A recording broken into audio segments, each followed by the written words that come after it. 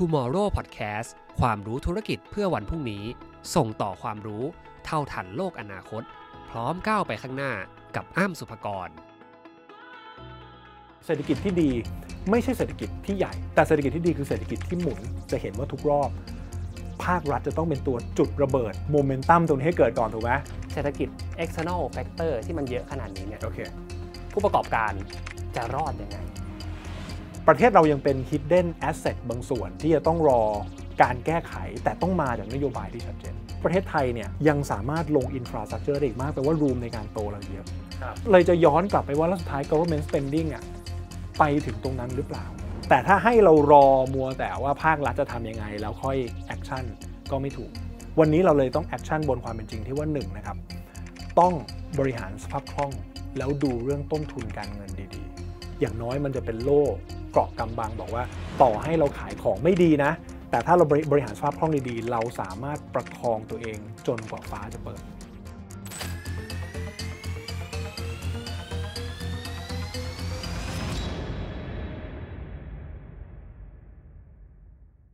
เศรษฐกิจทั่วโลกอยู่ในภาวะ recession เศรษฐกิจถดถอยแล้วประเทศไทยดีหรือว่าแย่ณปัจจุบันครับคือถ้าเกิดเราวัดจากตัวเลขถ้าเป็นทางทฤษฎีเขาจะวัดจากตัวเลข GDP ถ้าเกิดมันถดถอยลงมาเนี่ยมันลบลงมาเนี่ย2 ไตรมาสติดก็จะเข้าสู่ภาวะถดถอย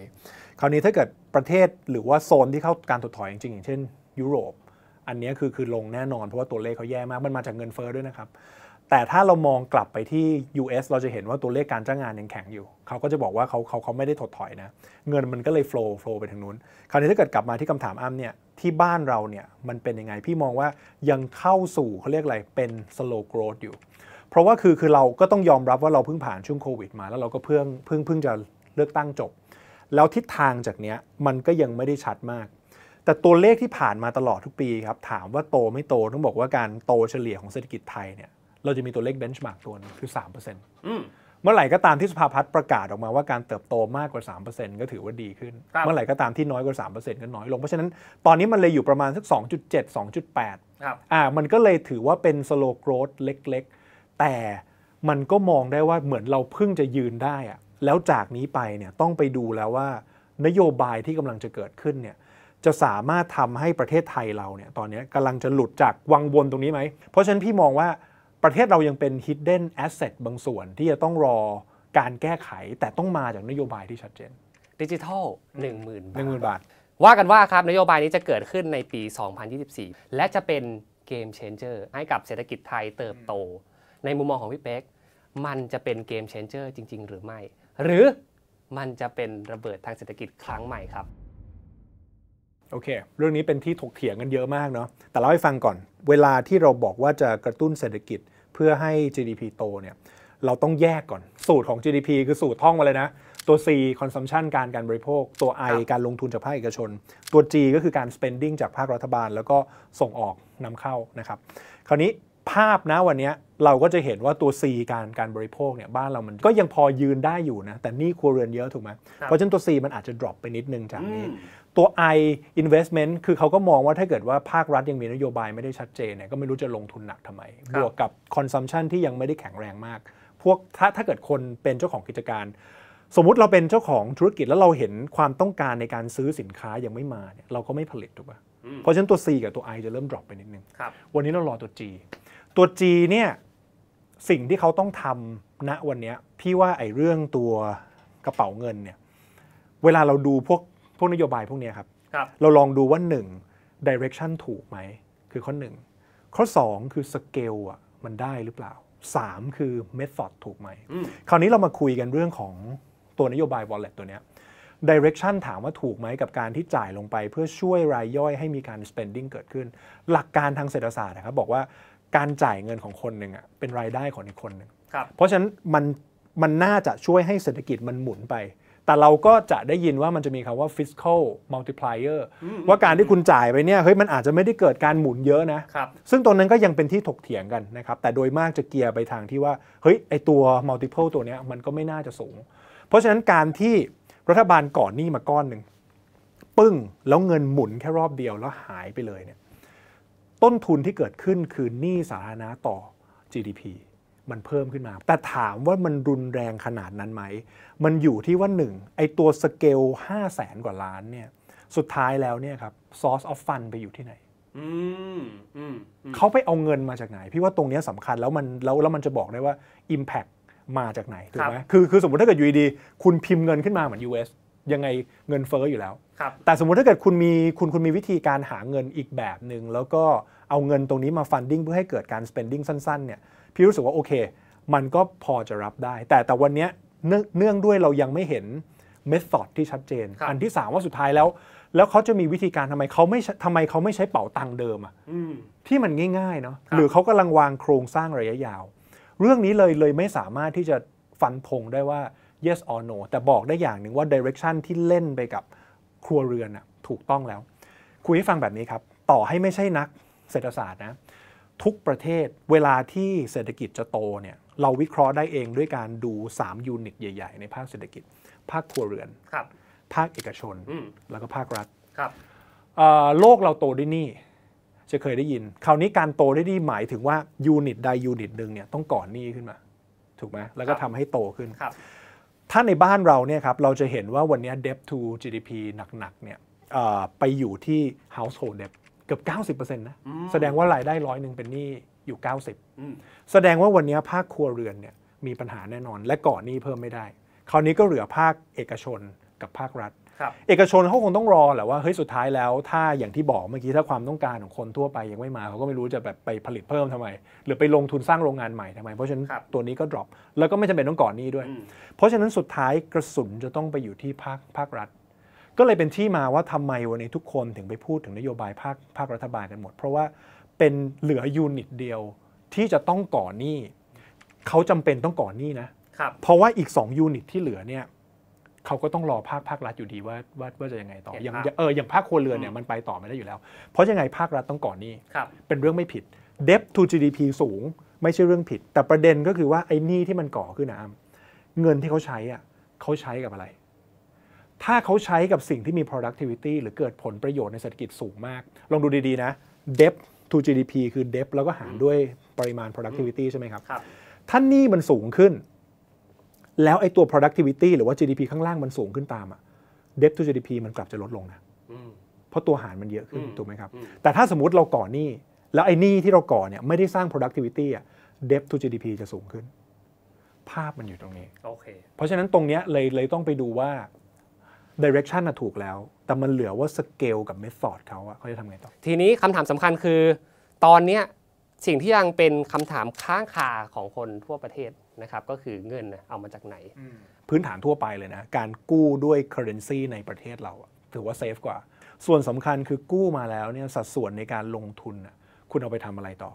จากต่างประเทศพี่มองว่าจริงๆจะออกบาทบอลมาเพิ่มก็ได้ถ้าเกิดคุณมีโปรเจกต์ที่มันน่าสนใจในระยะกลางถึงยาวไม่ว่าจะเป็นพวก land bridge หรือเป็นการทำโลจิสติกยาวๆไปเลยทั้งประเทศเลยเพราะว่าการทำการขนส่งแล้วก็พวกโครงสร้างพื้นฐานในประเทศเนี่ยครับพี่รู้สึกว่า hidden asset อย่างหนึ่งของประเทศไทยนะคือการเติบโตในจังหวัดที่ไม่ใช่เมืองใหญ่มันยังมีของดีในแต่ละจังหวัดอยู่ซึ่งเรายังไม่ได้ utilize มันเต็มที่เราจะสาดเงินเข้าไปซึ่งวันนี้เราจะเห็นจริงๆเลยว่าตัว GDP ของประเทศไทยเนี่ยมันโตจากหัวเมืองนะ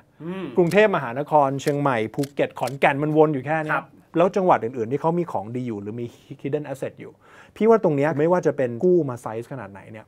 มันอยู่ที่ไปของเงินมากกว่าผมขอถามอีกเรื่องหนึ่งซึ่งเป็นเรื่องสำคัญประเทศไทยในปี 2024 ครับกำลังจะเจอกับพายุเศรษฐกิจ3 ลูกโถมพร้อมกันนะครับคนแก่เยอะขึ้น Aging Society จริงๆแล้วเราเกิด Aging Society มาสักระยะหนึ่งแล้วใช่ไหมครับคนทำงานลดสมองไหลคนทำงานน้อยลงทาเลนต์น้อยลงแล้วก็คนเกิดน้อยคนรุ่นใหม่ไม่อยากมีลูกถ้าเป็นพี่เป๊กนะครับที่รู้สึกว่าจะติดกระดุมเม็ดแรกกับเรื่องนี้เนี่ยเราควรจะแก้จากจุดไหนก่อนเพื่อให้เศรษฐกิจมันกลับมาดีครับจริงๆต้องบอกว่าปัญหาเนี่ยมันเป็นปัญหาเชิงโครงสร้างหมดเลยอย่างที่อ้ำมองนะว่า1คือถ้าเกิดเราเป็นสังคมที่มันเป็นผู้สูงอายุไปแล้วเนี่ยภาพใหญ่ที่เกิดขึ้นคือพอจำนวนคนทำงานต้องจ่ายภาษีแล้วก็แบกคนเกษียณในปริมาณที่สูงเนี่ย มันเป็นความเสี่ยงเรื่องการเงินอยู่แล้วคือมันเป็นความเสี่ยงเรื่องการเงินของทั้งประเทศที่ในภาพการเก็บภาษีเนี่ยมันจะลำบากขึ้นเพราะคนทำงานมันน้อยลงแล้วมันก็จะไปอยู่ที่ความเสี่ยงของคนที่กำลังจะเกษียณด้วยว่าเฮ้ยสุดท้ายแล้วรัฐบาลสามารถจะบริหารเงินบำนาญได้ตามที่คอมมิตไว้ไหมปีละ 6-7% อะไรเงี้ยที่จ่ายเขาแล้วคนที่ทำงานอยู่เนี่ยยิ่งมีจำนวนน้อยลงเรื่อยๆแปลว่าอะไรครับแปลว่าดีมานด์มันก็ลดลง productivity นี่มันก็ลดลงเพราะอย่าลืมว่าจริงๆแล้ว GDP เนี่ยมันมาด้วยจากการบริโภคคือมาส่วนหนึ่งเป็นหลักการที่โครงสร้างแรงงานน้อยแปลว่าอะไรสมมติคนอายุ30กว่าน้อยในทุกประเทศนะถ้าเราดูไซเคิลของพวกอสังหาริมทรัพย์รถยนต์จะต้องเป็นประเทศที่โครงสร้างที่คนอายุ30กว่าเยอะๆเพราะมันเป็นจุดที่คนกำลังอยากมีบ้านถูกป่ะเราย้อนไปประวัติศาสตร์ไม่ว่าจะเป็นประเทศไหนก็ตามโครงสร้างตอนที่คนอายุ30กว่าเยอะขึ้นเนี่ยมันแปลว่าจะเกิดไซเคิลลูกใหม่ของพวกราคาที่ดินราคาอสังหาราคารถยนต์แล้วมันทำให้เศรษฐกิจมันโตไปเครื่องหนึ่งแต่พอมันเป็นพีระมิดคว่ำปุ๊บเนี่ยพอดีมานด์มันน้อยเนี่ยมันเลยทำให้ความต้องการในการลงทุนมันน้อยลงแล้วเศรษฐกิจมันจะหดตัวลงเรื่อยๆเพราะฉะนั้นถามว่าสิ่งที่แก้ได้เราแก้โครงสร้างประชากรได้ยากมากถูกไหมครับคราวนี้วิธีการแก้คือเราอาจจะต้องเพิ่มวิธีการเพิ่มรายได้ต่อหัวละในเมื่อมันเพิ่มปริมาณไม่ได้มันก็ต้องเพิ่มปริมาณรายได้ต่อหัวคือต้องมีรายได้มากขึ้นปัญหาที่อยู่กับคนไทยมานานน้ำลองสังเกตดูคนส่วนใหญ่จะอยู่ใน low wage supply chain หมายถึงเราทำงานที่ไม่ได้มี high value added สูงมากเป็นแค่งานที่ถูกสามารถ replacement ได้ด้วยโรบอทหรือไม่ใช่ทักษะระดับสูงเพราะฉะนั้นการที่รายได้มันตามไม่ทันค่าใช้จ่ายเนี่ยเงินเฟ้อมันส่วนหนึ่งนะแต่ไอความที่เราไม่ได้อยู่ใน supply chain ที่มันสร้าง value หลักๆลองดูสายเทคในเมืองนอกครับฝั่งยุโรปอย่างเงี้ยหรือฝั่งอเมริกาเนี่ยเราจะเคยได้ยินว่าเฮ้ยเขาทำงานครึ่งปีนะแล้วก็ครึ่งปีก็มาพักที่ไทยเพราะว่าอะไรคือบ้านเรามันถูกเขาเยอะมากแล้วรายได้เขาเยอะแต่ถามว่าที่รายได้เขาเยอะเนี่ยเพราะทั้งอุตสาหกรรมเขาอยู่ใน supply chain ใหญ่บ้านเราเนี่ยยังอยู่ใน supply chain ที่ใหญ่ก็จริงแต่ว่า margin มันน้อยเพราะฉะนั้นมันเลยจำเป็นที่จะต้อง add value เข้าไปมันเลยกลายเป็นโจทย์ใหญ่ครับว่างานจากนี้มันต้องใช้งานที่เป็นพึ่งพา skill labor มากขึ้นหมายถึงใช้ความคิดไอเดียมากขึ้นไม่ใช่ใช้แค่แรงงานอย่างเดียวเพราะถ้าใช้แค่แรงงานเป็นหลักอย่างเดียวเนี่ยมันจะทำให้โครงสร้างรายได้กับรายจ่ายของคนไทยมันไม่สมดุลมันจะกลับมาเรื่องใหญ่ที่สุดที่ทุกคนเคยคุยกันครับมันคือเรื่องการศึกษาสุดท้ายแล้วมันจะต้องสร้างเสริมสกิลอะไรบางอย่างให้เรามีความรู้ความสามารถใน high value chain เพื่อให้ได้รับรายได้เยอะขึ้นและส่วนหนึ่งก็จะย้อนกลับไปที่คำถามของอ้ำเมื่อกี้ว่าพี่รู้สึกว่าสุดท้ายแล้วเนี่ยทั้งเงินในประเทศมันหมุนยังจำกัดและหมุนช้านะที่นายกเข้าไปหลายที่สุดท้ายคือการดึงเงินนอกเข้ามาผ่าน FDI เราไม่ได้ไปกู้เขานะแต่เราเชิญชวนเขามาลงทุนแล้วพอมันลงทุนเนี่ยนอกจาก real sector แล้วสุดท้ายแล้วตลาดทุนมันจะตอบรับแล้วพอตลาดทุนมันดีตลาดทุนจะเป็นอีกตลาดหนึ่งในการรองรับการฟันดิ้งของคนทั่วไปจากเดิมที่เราพึ่งแค่แบงก์ถูกไหมเพราะฉะนั้นสมมุติถ้าเกิด FDI มันเข้ามาเงินหมุนใน real sector เยอะขึ้นคนมีงานคนมีรายได้เยอะขึ้นตัวเลขเศรษฐกิจกลับมาดีตลาดทุนมันจะกลับมาคึกแล้วพอตลาดทุนมันกลับมาคึกคักเนี่ยคนใช้ตลาดตรงนี้ในการฟันดิ้งจากมหาชนได้เงินจากต่างชาติมันเข้ามาเยอะได้ตรงนี้มันจะทำให้เงินมันหมุนไปเศรษฐกิจที่ดี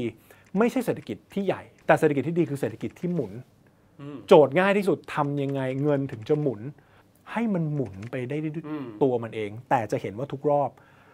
ภาครัฐจะต้องเป็นตัวจุดระเบิดโมเมนตัมตรงนี้ให้เกิดก่อนถูกไหมเพราะฉะนั้นย้อนกลับไปคำถามแรกเหมือนกันเลยเราเลยต้องมองว่าแล้วภาครัฐไอ้ตัวเงินที่เขาจะจ่ายเข้ามาเนี่ยมันจะสร้างการหมุนได้กี่รอบหมุนจากไหนไปไหนตัว multiplier ที่เขาคุยกันแต่แรกเนี่ยมันเลยจะหมายถึงว่าเฮ้ยการที่คุณ spending ไป1รอบแล้วมันหมุนรอบเดียวเนี่ยมันไม่ค่อยคุ้มเท่าไหร่เพราะฉะนั้นสมมุติถ้าเกิดลงทุนไปแล้วหมุนหลายรอบฝั่งเขาเรียกอะไรเจ้าของกิจการอยากได้การลงทุนเพิ่มเขาจะใส่เงินเข้าไปเงินก็จะหมุนใหม่เกิดการจ้างงานเกิดเงินอะไรพวกนี้ไปนะครับเพราะฉะนั้นตรงเนี้ยดูเม็ดเงินที่หมุนเป็นเรื่องสำคัญผมคิดว่าทุกประเทศนะครับรวมถึงประเทศไทยด้วยก็อยากจะมีเศรษฐกิจที่มีความยั่งยืนสามารถสร้างบาลานซ์ในประเทศของตัวเองได้มีเศรษฐกิจที่หมุนเวียนได้พูดกันตามตรงณวันนี้สงครามภูมิรัฐศาสตร์มันส่งผลต่อตลาดทุนอย่างแน่นอนนะครับเราลองฉายภาพตรงนี้ให้ฟังกันหน่อยได้ไหมครับว่าถ้าเกิดว่าเศรษฐกิจ external factor ที่มันเยอะขนาดนี้เนี่ย okay. ผู้ประกอบการจะรอดยังไงแฟกเตอร์หลักๆเนี่ยต้องบอกว่าถ้าเป็นเรื่องสงครามหรือความขัดแย้งอะไรก็ตามบ้านเราจะเจ็บหนักที่สุดถ้าไปกระทบกับน้ำมันเรายิ่งบาทอ่อนนะการที่บาทยิ่งอ่อนแล้วราคาพลังงานยิ่งสูงเนี่ยมันทำให้เรามีต้นทุนในการนำเข้าพลังงานสูงขึ้นเรื่อยๆแล้วมันจะทำให้ภาคการเงินของประเทศเรามันจะค่อนข้างอ่อนแอเพราะวันนี้มันยังมีนโยบายพวกการไปอุดหนุนราคาเชื้อเพลิงไม่ได้ไปตามราคาตลาดโลกถูกไหมครับแล้วถ้าเกิดราคาน้ำมันมันสูงขึ้นเรื่อยๆแล้วบาทมันอ่อนเนี่ยมันทำให้ฐานะการคลังของประเทศที่ต้องใช้เงินตรงนี้มันแย่ลงเรื่อยๆคราวนี้ในภาพสั้นเป็นเรื่องของราคาน้ำมันในภาพยาวปีนี้เป็นปีที่แบบพิเศษมากที่เราจะได้ยินเรื่องบอนด์ยิลด์ผลตอบแทนพันธบัตรที่มันขึ้นมาต้องบอกงี้ครับมันเป็นเรื่องของการโยกเงินแบบง่ายๆถ้าเราไม่ใช้ศัพท์ยากนะอย่างเช่นวันนี้ผลตอบแทนพันธบัตรสหรัฐอาจจะประมาณสักปี2ปีเนาะให้ผลตอบแทน 5% แสดงว่าถ้าเรามีเงินอยู่ก้อนหนึ่งเราฝากเงินไว้ในพันธบัตรสหรัฐแล้วพันธบัตรสหรัฐถือเป็นเบนช์มาร์กตัวที่เขาเรียกว่าเป็น safe haven คือปลอดภัยที่สุดในโลกไม่มีทางเจ๊งได้ผลตอบแทน 5% คำถามคือทำไมต้องมาลงหุ้นที่ได้ผลตอบแทน 3% หรือ 2% ครับนี่คือภาพที่ไปกระทบกับตลาดทุนโดยตรงสิ่งที่ดอกเบี้ยมันสูงขึ้นที่มันไล่เงินเฟ้อไปเราสังเกตเห็นว่าแบงก์ชาติเองก็จะต้องมีการขึ้นดอกเบี้ยตามไม่งั้นเงินมันจะไหลออกไปเมืองนอกถูกไหมครับเพราะฉะนั้นถามว่าสิ่งที่เกิดขึ้นนะวันนี้บอนด์ยิลด์ที่สูงขึ้นเนี่ยนอกจากตลาดทุนที่ไปกระทบโดยตรงแล้วเนี่ยมันจะไปกระทบตลาดที่ต้องรีไฟแนนซ์หรือว่าตลาดหนี้เพราะดอกเบี้ยการที่ดอกเบี้ยสูงขึ้นแปลว่าต้องรีไฟแนนซ์ในเลเวลที่สูงขึ้นถ้าวันนี้คุณยังฟิกซ์เรทไว้ประมาณ3ปี5ปีไม่มีผลกระทบเพราะคุณอาจจะฟิกซ์เรทประมาณช่วง 1% กว่าไม่ได้มีผลถูกไหมแต่วันนี้แค่มาเก็ตมันเริ่มไพรซ์ไปเรื่อยๆแค่ประมาณ 2-3% แต่เมื่อไหร่ก็ตามมันจะเป็นปี2026-2027ที่คุณต้องกลับมารีไฟแนนซ์อีกทีนึงจากเดิมที่คุณมีฟิกซ์เรทแค่ประมาณ 1.5%แต่มารีไฟแนนซ์ใน3ปีให้หลังคุณโดน 3% อันนี้มันเปลี่ยนแล้วเพราะฉะนั้นถามว่านักธุรกิจควรจะคอนเซิร์นเรื่องอะไรพี่ว่าคือเรื่องของการรีไฟแนนซ์โอเคนี่คือจุดสำคัญเพราะฉะนั้นโยงมา2เรื่องคือ1การบริหารสภาพคล่องเราต้องมีการบริหารสภาพคล่องดีๆครับในวันที่ดอกเบี้ยมันสูงขึ้นเรื่อยๆเพราะแปลว่าวันนี้อำนาจกลับไปอยู่ที่คนให้กู้เพราะเขาวางเงินไว้เฉยๆเขาได้ 4-5% นะเขาไปซื้อหุ้นกู้แบบบริษัทดีๆหรือแม้แต่พันธบัตรของไทยอย่างเงี้ยประมาณ 2-3% ครับมันไม่เหมือนประมาณเมื่อ3ปีที่แล้วช่วงโควิดที่สตาร์ทอัพมาพิชชิ่งแบบเฮ้ยขอเงินหน่อย1ล้านเหรียญ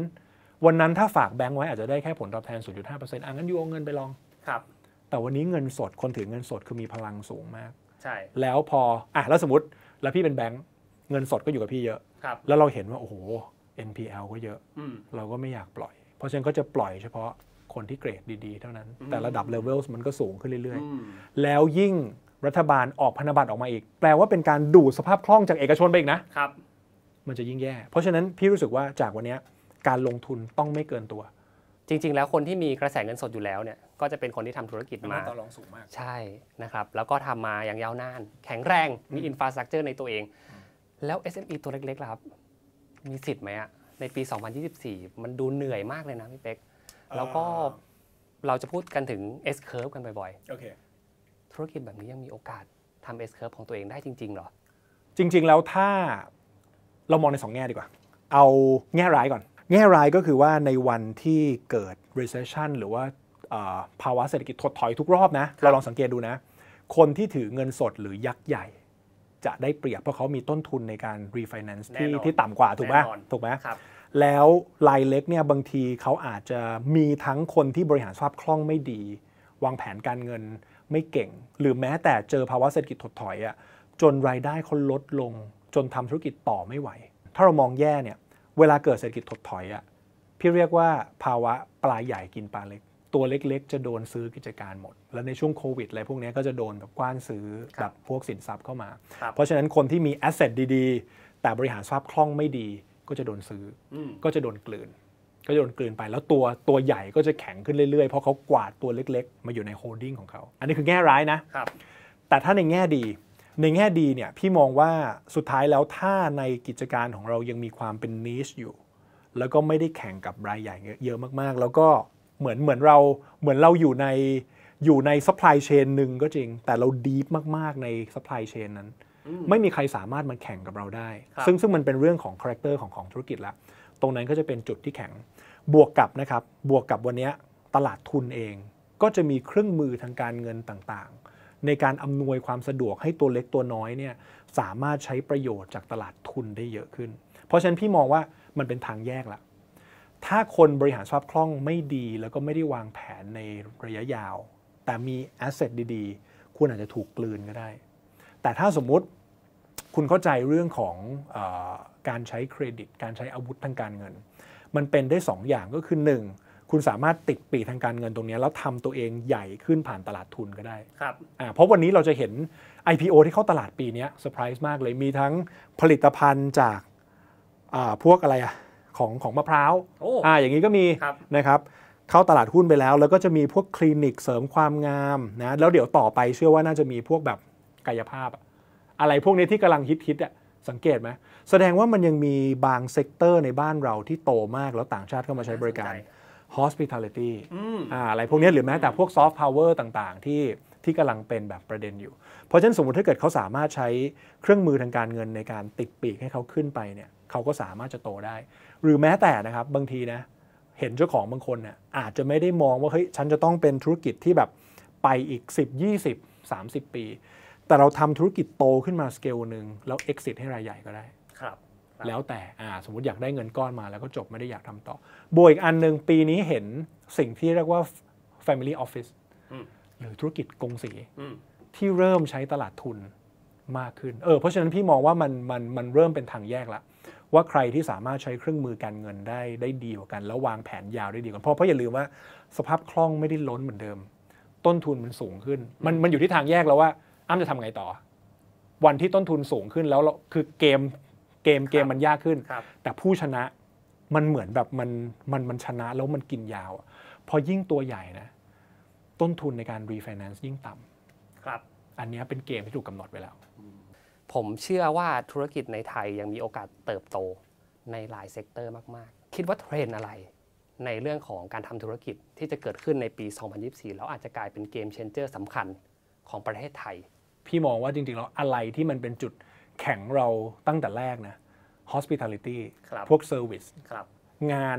พวก service ต่างๆ AI ยังไงมันแทนไม่ได้อยู่แล้วถูกไหมแล้วงานหลายๆงานไม่ว่าจะเป็นเรื่องของความงามเรื่องของการนวดสปาอะไรพวกนี้สุดท้ายมันต้องใช้คน connect กับคนแล้วพี่ว่า asset ที่เจ๋งที่สุดของคนไทยอย่างหนึ่งคือ service mind ใช่ครับมันเลยทำให้มันเปลี่ยนจากการที่เราต้องพึ่งพาการท่องเที่ยวอย่างเดียวเนี่ยมันจะกลายเป็นหับเรื่องของพวกการแพทย์ความงามพวกนี้เพราะบ้านเราครบบางทีคุณมาเสริมความงามที่เมืองไทยเนี่ยคุณไปเที่ยวต่อคุณไปสปาต่อคุณไปนวดต่อไปเวลเนสต่อหรือแม้แต่บ้านเราถ้าทำใหญ่ๆเนี่ยพี่เรียกว่ามันเป็น migration destination มันคือการอพยพของคนในทวีปอื่นแล้วมาอยู่ในบ้านเราฝรั่งก็ชอบเมืองไทยมากเลยชอบมากไม่อยากกลับคือ1ด้วยค่าของชีพที่มันถูกเมื่อมันเทียบกับที่บ้านเขาเนาะกับรายได้แล้วก็พี่รู้สึกว่ามันอยู่ได้ทั้งปีอะเรื่องของกินเรื่องอากาศอะไรพวกนี้คือมันสามารถอยู่ได้เพราะฉะนั้นมันต้องพัฒนาจุดแข็งตรงนี้ไปต่อซอฟต์พาวเวอร์ก็เป็นอีกมุมหนึ่งนะครับที่ต่างชาติเขาชอบเช่นมวยไทยอะไรพวกนี้สมมุติถ้าพูดถึงศิลปะการต่อสู้ต้องมาที่บ้านเราน่าสนใจอันนี้ก็เป็น point นึงหรือแม้แต่พวกอาหารซึ่งเราจะเห็นบริษัทที่ทำเกี่ยวกับอาหารในเมืองไทยวันนี้บริษัทหลายบริษัทที่เป็น listed company นะครับเขากลายเป็น holding ไปแล้วคือนอกจากขายอาหารเฉพาะทางเนี่ยเริ่มมีการ take supply chain อื่นๆเข้ามาเพราะเขารู้แล้วว่าสุดท้ายแล้วอาหารเนี่ยมันจะเป็น national security ยุโรปเนี่ยเราลองไปดูนะอังกฤษตอนนี้ราคาชีสราคาอาหารราคาไวน์อะไรต่างๆเนี่ยขึ้นมาประมาณ 30% แต่รายได้เท่าเดิมแปลว่าอะไรแปลว่าคือพวกต้องบอกว่ามันเชื่อมโยงกันไปหมดครับตั้งแต่ตรงสงครามตรงนั้นที่มันเกิดขึ้นเนี่ยราคาน้ำมันราคาก๊าซมันสูงขึ้นแล้วไอ้พวกนี้มันเป็นต้นทุนในการผลิตอาหารทั้งหมดแล้วพอต้นทุนพลังงานในการผลิตอาหารมันสูงขึ้นมันเลยทำให้ราคาอาหารสูงขึ้นแล้วเขาต้องนำเข้าอาหารทั้งนั้นเลยเพราะฉะนั้นพวกนี้เป็นความปลอดภัยระดับประเทศพี่เลยรู้สึกว่าเราสามารถเอาซอร์สได้ในหลายๆเรื่องแล้วก็อย่างที่เราคุยกันในต้นคลิปก็คือบ้านเรายังมี hidden asset อยู่เยอะมากอย่างที่พี่บอกประเทศไทยเนี่ยเป็น destination ที่หนึ่ง แต่เราโตแค่หัวเมืองลองดูประเทศญี่ปุ่นแต่ละจังหวัดเขามีของดีแต่ละจังหวัดแล้วก็เป็นที่ท่องเที่ยวของเขาพี่รู้สึกว่าไทยเราสามารถ develop ไปถึงจุดนั้นได้แต่สิ่งที่ต้องมาก่อนคือโลจิสติกโอเคเมื่อไหร่ก็ตามที่เราวางโครงสร้างไปได้หมดทั้งทั่วประเทศซึ่งตอนนี้ก็มีแผนแล้วนะครับพวกมอเตอร์เวย์พวกแลนด์บริดจ์อะไรพวกนี้คือนอกจากพวกฝั่งอุตสาหกรรมแล้วเนี่ยการท่องเที่ยวเนี่ยถ้าโลจิสติกมันถึงกันนะพี่รู้สึกว่ามันจะเป็นการไปเพิ่มมูลค่าแอสเซทที่มันนอนหลับอยู่ในจังหวัดที่มันยังไม่เกิดซึ่งตรงนี้เลยยังมองว่าเฮ้ยมันยังมีอัพไซด์อีกเยอะพอสมควรนะสำหรับประเทศไทยเพราะว่ามันยังไม่ได้ full capacity เหมือนอย่างสมมุตินะครับเหมือนอย่างจีนอย่างญี่ปุ่นจีนกับญี่ปุ่นเนี่ยจากนี้ต้องโตด้วยดีมานด์การใช้จ่ายคนในประเทศอย่างเดียวเพราะอินฟราสตรักเจอร์เขาครบแล้วอะครับ30-40 ปีมาเขาลงทุน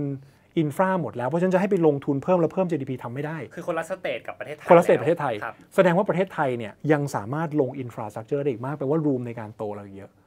ก็เลยจะย้อนกลับไปว่าแล้วสุดท้าย government spending อะไปถึงตรงนั้นหรือเปล่า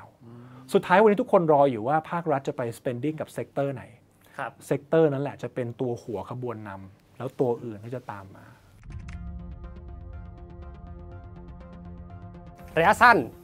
2024 ครับคิดว่าประเทศไทยจะเกิดอะไรขึ้นบ้างวันนี้ถ้าได้มาฟังคลิปนี้แล้วต้องรัดเข็มขัดเรื่องอะไรบ้างครับพี่ยังมองว่าปีหน้าเนี่ยตลาดหรือว่าเศรษฐกิจไทยน่าจะกลับมาดีเพราะตลาดทุนนะครับมักจะเป็นอินดิเคเตอร์ที่ดีของเศรษฐกิจจริงแล้วมันเป็นเรื่องที่ประหลาดมากว่าตลาดทุนเนี่ยมันจะมีปีที่ดีกับปีที่แย่ปีนี้ตลาดทุนไทยแย่มากนะ